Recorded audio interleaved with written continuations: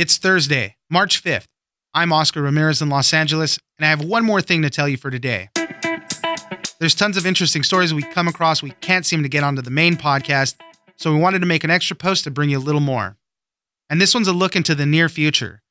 Robotic exoskeletons might be helping Delta Airlines workers with the heavy lifting. The Sarcos Guardian exoskeleton debuted at CES in January and could be ready for commercial production by the end of the year. It can lift 200 pounds and moves with the wearer. It is a project that has been in the works for 20 years and is ready to become a reality. For more on this story, we speak to Stan Horacek, technology editor at Popular Science. I always love these types of stories, the tiny glimpses into the future. This is actually something that we've been seeing for a lot of time in science fiction, but with technology getting so much better as it has been, robotic exoskeletons are starting to be made. There's one right now in particular. It's called the Guardian exoskeleton.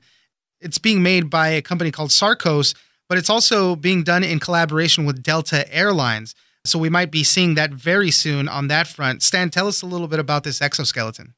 We actually got our first chance to see it at CES in January. According to Sarcos, they've been sort of working on this exoskeleton project for 20 years now, and it started as a DARPA project, like a government project, because they wanted to help soldiers carry these heavy loads over long distances and then be able to sort of still perform tasks when they got there. So this thing is 20 years in the making, and now it's getting close to the point where you can actually step into a full body exoskeleton.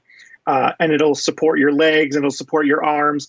This specific one lets you pick up roughly 200 pounds, 100 pounds in each hand, and sort of manipulate it like it's like a coffee mug or anything else. It really kind of makes you into this super strong person. Now, help us describe what it looks like. When I saw the video of this, because there, as you mentioned, it was at CES, it looks like a lighter version of the exosuit that Tom Cruise wears in The Edge of Tomorrow. Without all the guns and everything and all the metal, it's mostly plastic and stuff, but help us describe it a little bit more.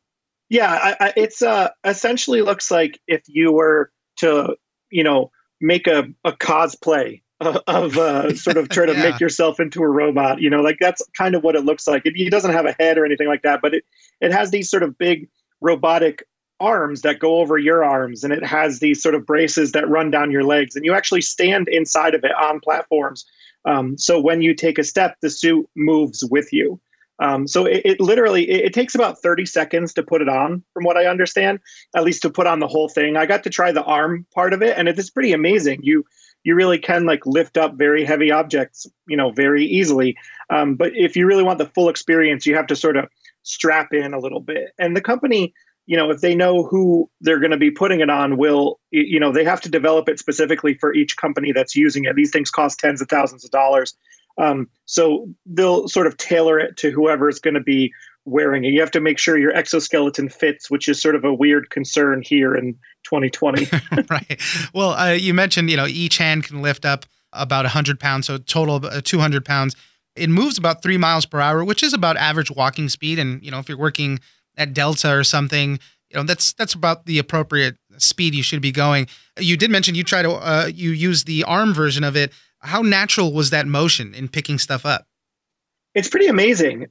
You don't really think about it. The idea with the exoskeleton is that it sort of takes away this level of removal that you have from like a remote controlled robot, where it really does feel sort of, when you're just moving your arm around normally, it kind of feels normal. And then when you pick up something, it just surprises you. I don't know if you've ever like gone to pick up a suitcase that you thought was full and it was empty, and you just sort of jerk it up, you get surprised by it.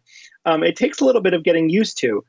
I imagine once you're wearing the full body one, I didn't get to walk in it, that it's a very different feeling. They were very clear about, this isn't something that you would use to walk for like a small distance. You wouldn't wear it walking around the house, for instance, because it weighs hundreds of pounds. But they have like 150 sensors inside the suit itself.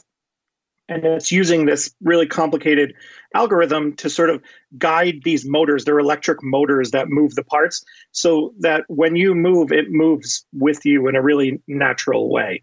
And as it gets smaller and smaller, they hope to miniaturize these, because not every job needs to lift 100 pounds with each hand. So they're talking about making these smaller for everyday uses. Maybe just throwing your kid around, or just getting around in general if you need help with mobility. You're talking a little bit about how they've been working on this for about 20 years now. And when it started, it was hydraulic, it was big, bulky equipment and used a lot of power. Now it's all electric, uses, a fraction of the power that it used to use. They're trying them out already right now in the first quarter of the year, but they're saying that if everything goes well, they could start getting into commercial production in the fourth quarter of the year. That's pretty good. Yeah, they said that they have about 20 partners, is my understanding, that they're sort of testing it out with. And, this idea of the exoskeleton, it isn't a wholly new thing. There's a lot of companies that have been trying this on some level. Like there's a company called Suit X that makes these exoskeletons, but a lot of those are generally companies that build specific parts of the body. Like they'll build a vest. If somebody's going to be working a lot with their arms and shoulders, they'll build a vest that helps. Or if somebody needs like help with mobility, Samsung has a prototype robot that they've been showing off that is an exoskeleton you wear from the waist down, and it helps you move around.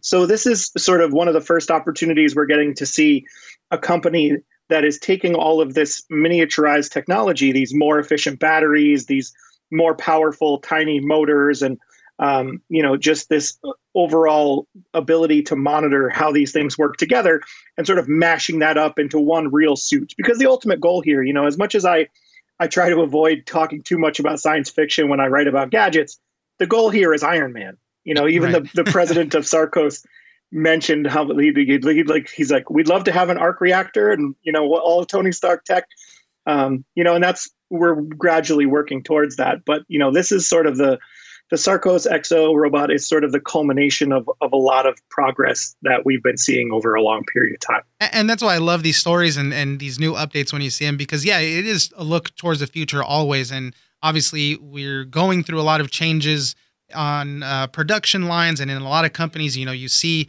things at Walmart, let's say, robots moving in.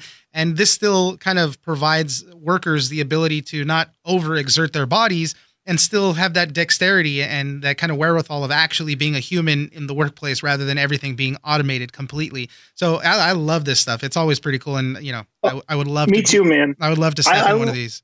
I love the idea that humans have something to offer beyond what like a meticulously programmed robot can offer.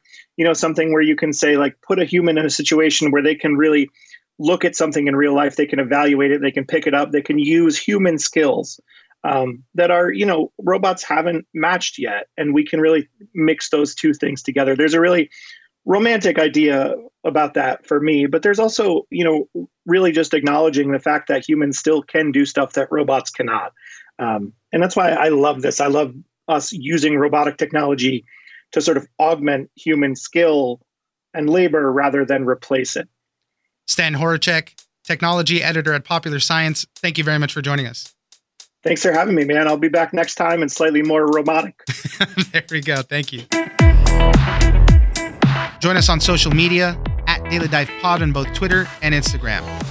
Leave us a comment, give us a rating, and tell us the stories that you're interested in. Follow us on iHeartRadio or subscribe wherever you get your podcasts.